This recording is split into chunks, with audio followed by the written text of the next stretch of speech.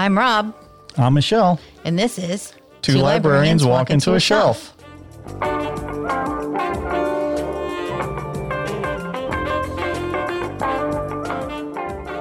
Rob, I'm going to ask you a question. Okay.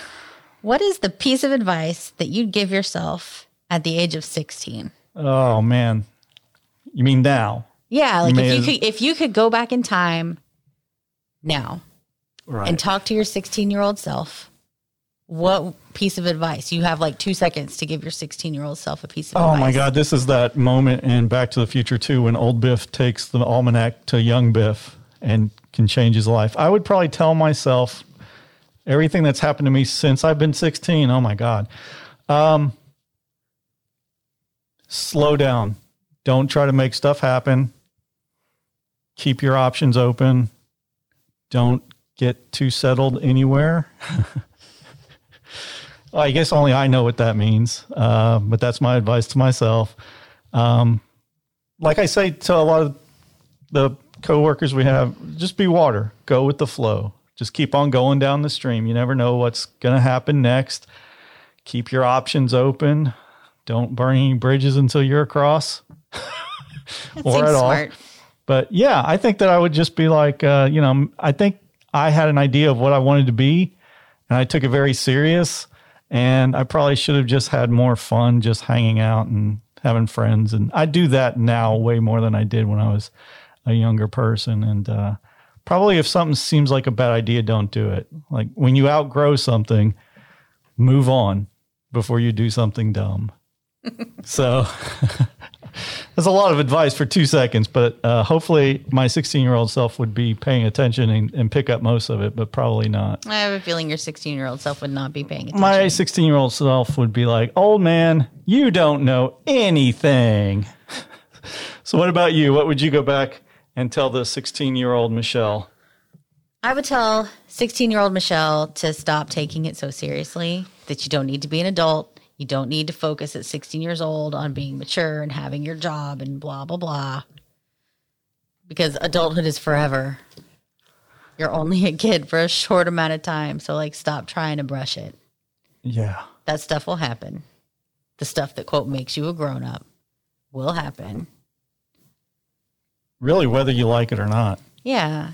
So, I wish my 16-year-old self had been less interested in, the grades, the job, the responsibilities, the maturity, and had a little more fun.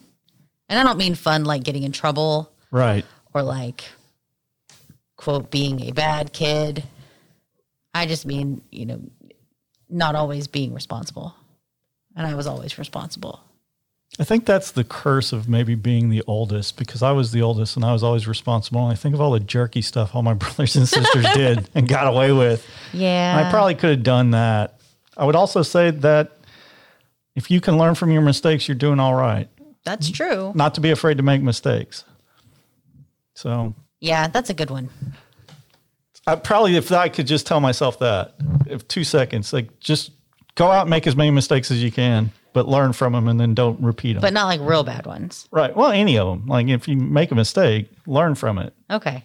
Just if you make one, learn from it. Learn from it. Yeah. Don't make a big one. Don't learn on death row right before. Yikes. Yeah. But yeah. Okay. So, you know what I think is interesting? How when you're 20, if somebody refers to you as a kid, you take so much offense to that. Oh my gosh. I would have been so upset. I hated that. It was like, I'm not a kid. I'm 23. I know what I'm talking about. I'm a man. No.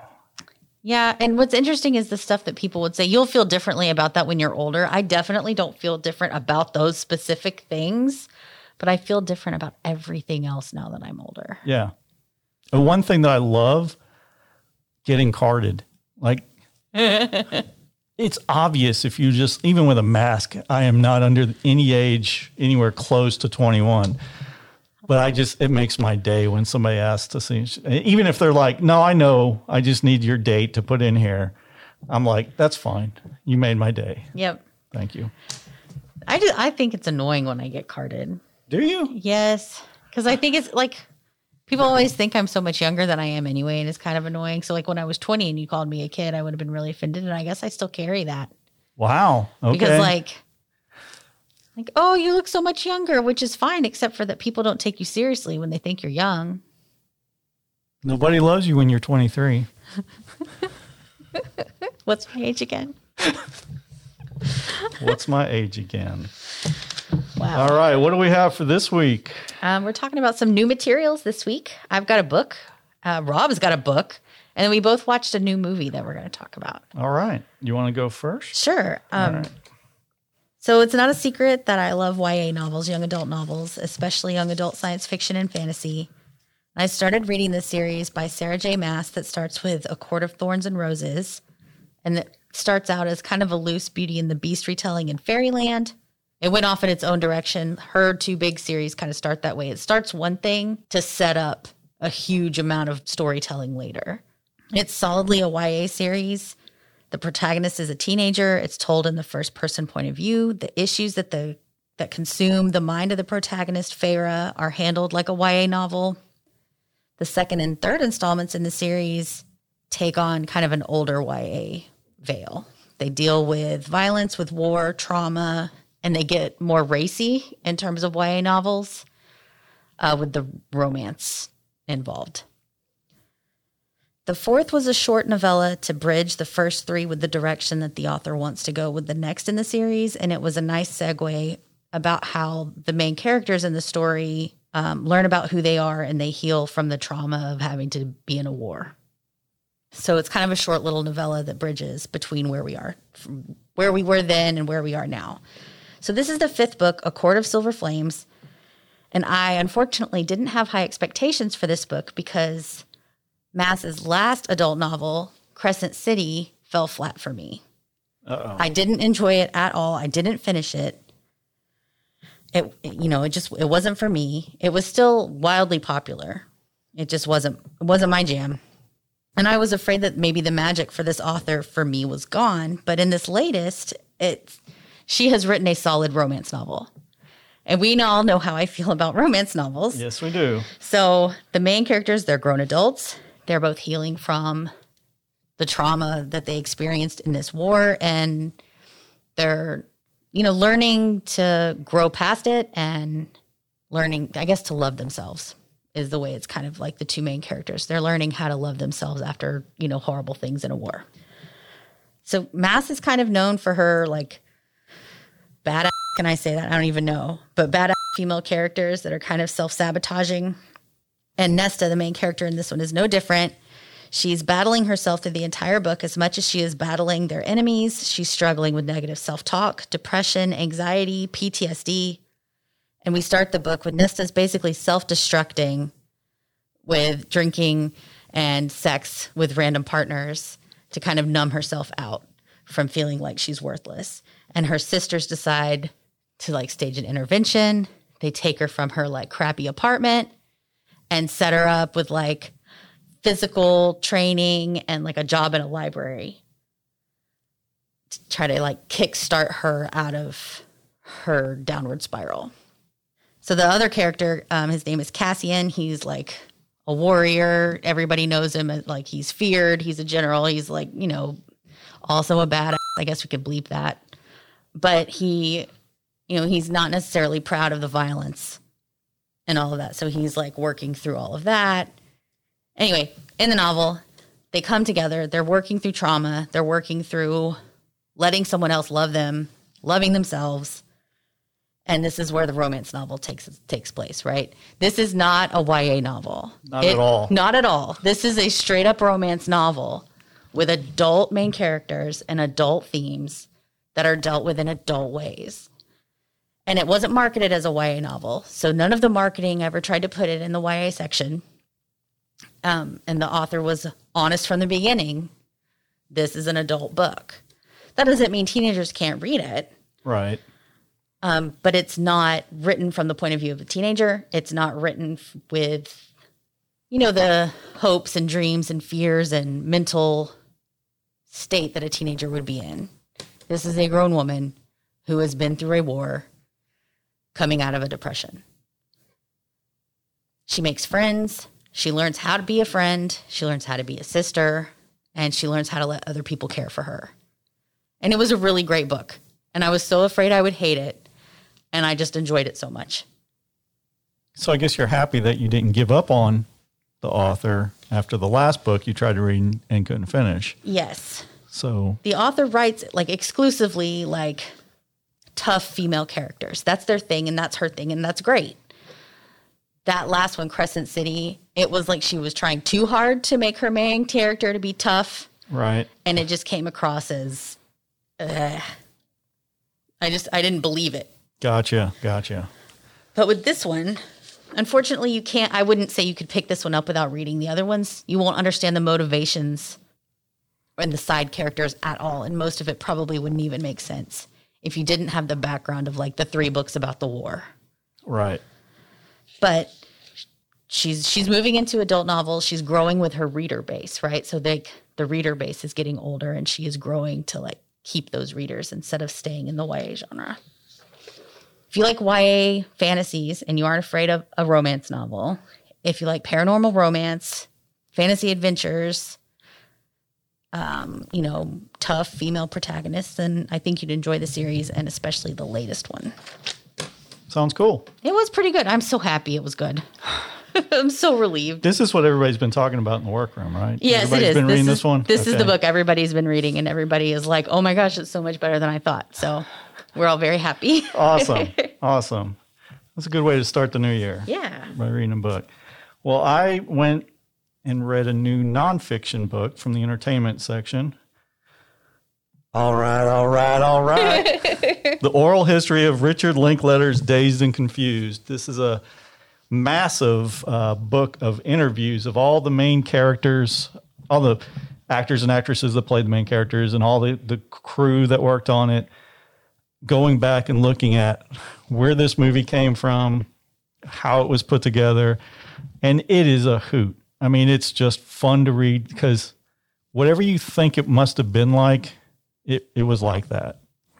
So all these young actors and actresses, they won their parts. They show up in Austin. They're 15, 16, 17, 18 years old. It's for a lot of them, it's their first movie, like Ben Affleck, Renee Zellweger's in there, Matthew McConaughey, all these people at the very beginning of their career. And then some of the people that auditioned for parts that didn't get parts is another who's who. Like if this cast is great, the people that didn't get parts like Ashley Judd and Vince Vaughn, and it just goes on and on. It's just, they still refer to it as their summer at summer camp. And that's how it was approached. Richard Linklater got the opportunity to make a studio picture after having a success with an independent film called Slacker, which we have in the system. I did try to watch it, and I couldn't get into it. It's kind of an arty, kind of weird. I don't know if you've ever seen it. I haven't. But it was hard for me to get into that one because I went to it expecting Dazed and Confused. And what you learn in the book is everybody was expecting Dazed and Confused to be more like Slacker, which was an art film. And a lot of people thought that he had sold out by doing a big studio picture for $6 million, which is nothing. Right. Especially, for 1991, it was still nothing. They were making Jurassic Park, and that's what Universal's focus was on, stuff like that. So he put this thing together. He wrote the screenplay and all these characters, had the auditions, and before everybody came to Austin for the summer of filming, they were going to do rehearsals first, but he encouraged them to decide who their characters really were. And if anything that he wrote didn't work, to change it and to come and be prepared to bring whatever they had to the character, meaning to kind of make it up on the spot, which is chaos when you think of that huge cast. Yeah. And he was a young guy. And then you have all these young people that don't have a lot of professional experience, and they're kind of ad-libbing scenes. And the people who were able to do that got more screen time and their characters were built up. So you have Parker Posey, who came from stage, and she got in there, and she said that her approach to her character was that she was inspired by drag queens that she had seen in New York, the way they acted and talked to one another. So she had this, what she referred to as this queen bee attitude as the head of the seniors who were torturing these incoming freshmen. And when you watch it now, you see that, and it's amazing.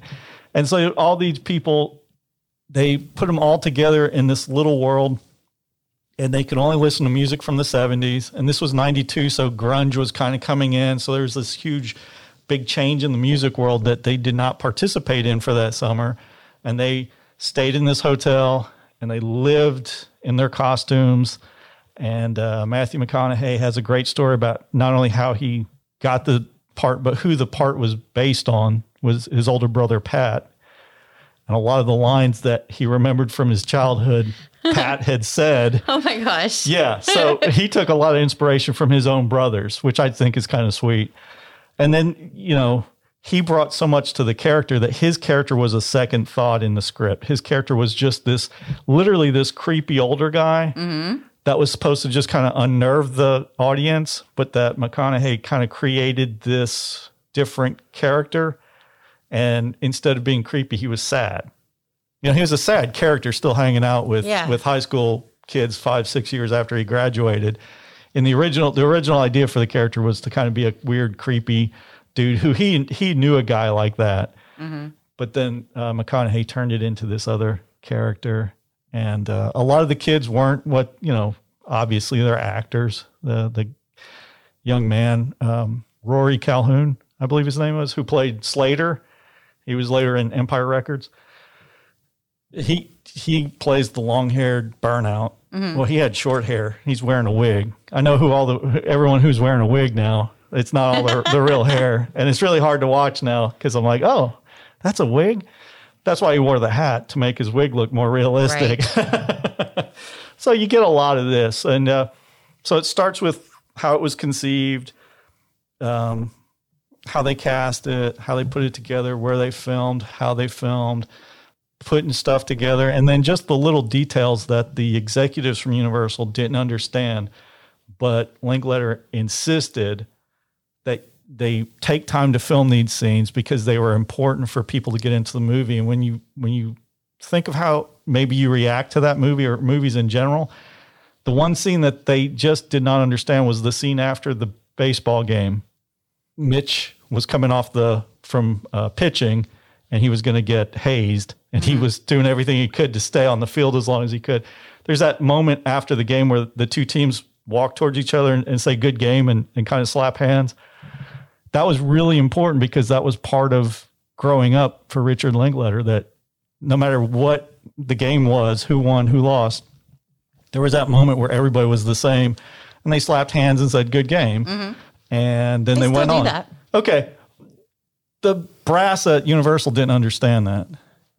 But when you see that moment in the movie, it's a real moment. And that's when you connect to that kind of thing. Yeah. So he had a very specific vision for what he wanted to do with the movie. And so getting into this book has just been fantastic. So if you enjoyed the movie, Dazed and Confused, if you haven't seen it or haven't seen it in a while, we have copies in the system.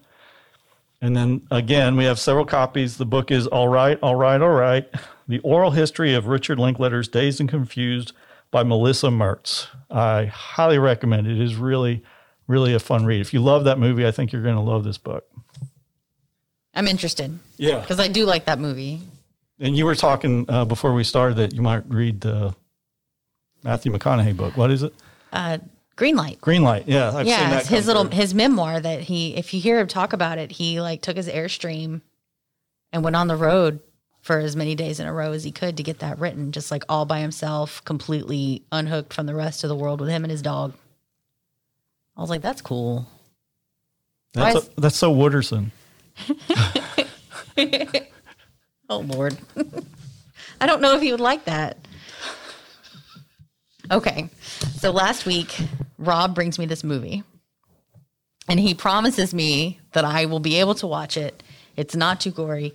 It's not too scary. Yes, it's a scary movie, but you can handle it, Michelle, he promises. I believe in you. Thank you. And then when I was telling my husband, who is also a fan of scary movies, so my husband, Chris, and my coworker here, Rob, like a lot of the same things. Sometimes that drives me crazy. I can't escape. Sorry. That's all right. So Rob gives me this movie and he's like, you guys need to watch this movie. I could not remember the name of the movie when I was telling Chris about this movie, and I kept calling it something about Wolf Holler. So close. We got to watch this movie, Wolf Holler. Rob says it's good. Chris is like, I don't know what you're talking about. I've never heard of a movie called Wolf Holler. No, the movie is The Wolf in Snow Hollow.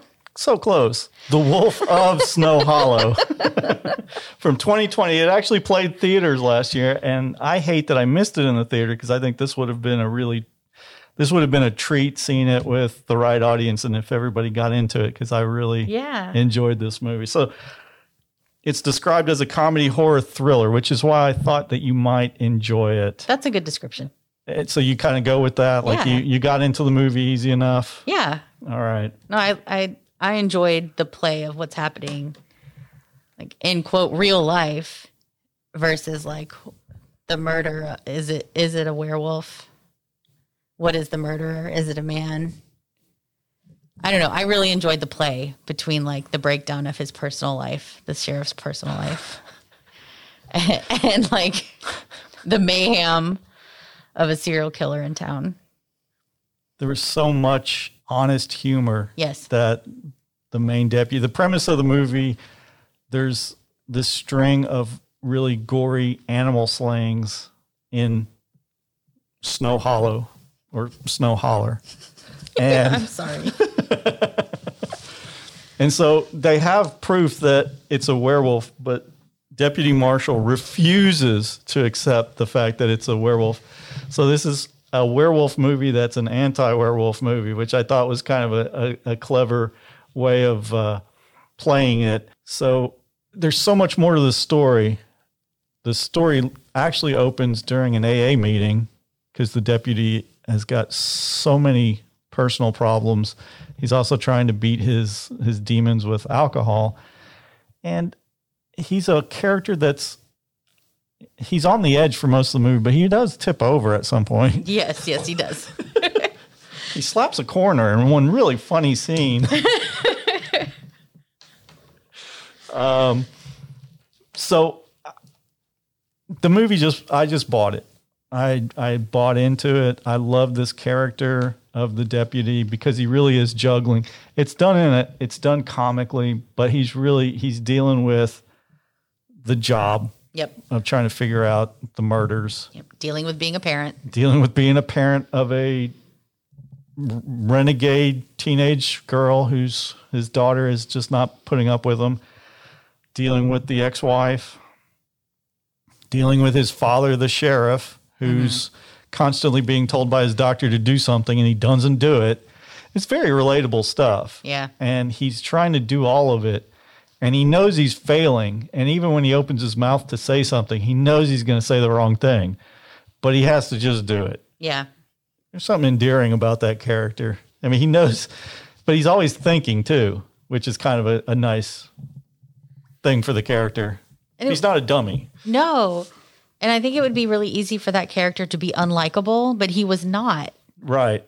You're rooting for him. Even though he's like, his life is crumbling, he is making bad choices. He is not a nice guy, but for whatever reason, you're still rooting for him. Yeah, there is something endearing about that you do want to see him come out on top. Yeah. It could have been played a couple different ways. The character, or the actor who played him, Jim Cummings, was actually the writer-director, which makes it even more amazing because it's such a layered performance. Yeah. But it's his interpretation based on his writing. Like he really knew who he wanted this character to be, and then he really does great with it. There's some scenes where you just see him thinking, and something dawns on him, and just in his expression you get that. But when you think about the moment that he's filming that, he's actually was behind the camera, called action, ran in front of the camera. Oh, geez. Does this scene. I'm stressed out thinking about that. Right. He did great, and the cast is great. It does have some violence. It does have more, I think, suggested gore. Yes, it was more suggested and like blood on the ground. Which is why I told you I think you could handle it. It wasn't. Yeah. Like we've talked before. I'm a weenie when it comes to that stuff, but This one was fine. Yeah, it was a lot of fun. You see more gore watching TV. Oh yeah.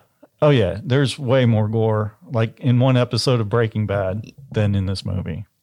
It's a dated reference. Is it? I just finished watching it. There's more gore in this, in CSI, Law and Order. Still dated, but that's okay. I think more people know that. X-Files? X-Files was kind of gory. That was a couple years ago. Just a few. No, you're right though. It's compared to some TV shows have gone a long way in showing some really grisly stuff. And this movie doesn't quite come there, but it just has a lot of great moments. It is funny. When it gets scary, it is kind of, you kind of are on the edge of your seat. Yeah. It doesn't outstay its welcome. I think it's about 84 minutes. So with credits, the movie itself is probably like right there at an hour and 20 minutes, which for me is perfect. Yeah, it was great. It does have one of Robert Forster's final appearances before he passed away. I saw that. And they did, I believe, dedicate the movie to him, which I thought was really nice. Yeah. So it's just a fun movie. Again, The Wolf of Snow Hollow or Wolf Holler. I'm so sorry. It's new to the system. We do have a copy coming in. You can put that on hold, pick it up. I think that if you dig monster movies, you're going to enjoy this one. It's a little different. I think it's got some surprises, and it comes Michelle approved. Can I say that? It's Michelle approved. Sure, yeah. It was funny. It was suspenseful, light gore. An hour, it was short enough you could watch it on a night when you're tired and not fall asleep. It was good.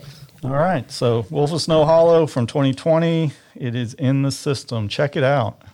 For the rest of March, we've got some new stuff coming at you. We're going to talk about Women's History Month. Have some recommendations for that coming up. What else are we doing in March? We're not sure. Are we doing the book club for March, or are we doing a new library opening? Oh, the new library's opening. We have a new library that's opening that we might go and hijack. And so we're hoping to do an episode from the new library. I knew there was something coming up in March. My brain is I think not they're here. calling. I think they're saying that's going to be open. So we might sneak over there one day and check out the grand opening of the North Huntsville Library. Yeah, that's so exciting. If we do the book when we do book club. When we do book club next, the next book is science fiction. Becky Chambers. A Long Way to a Small Angry Planet. You can get the ebook and the audiobook on Hoopla. I'm thinking about doing the audiobook. I've never listened to an audiobook before. Our coworker Nora is a big fan of the audiobooks for this series. So that may be the way to go. Okay. And then it counts. According to Amanda a couple weeks ago, it counts as a book that I read. I'm reading it with my ears. Absolutely. Is that what she said? Ear reading. Ear reading. Which sounds weird. But sure, reading. Why not? Weird reading. Weird reading. Oh my God. Sometimes we just... Anyway. Remember, no matter what they say, don't trust robots. Bye.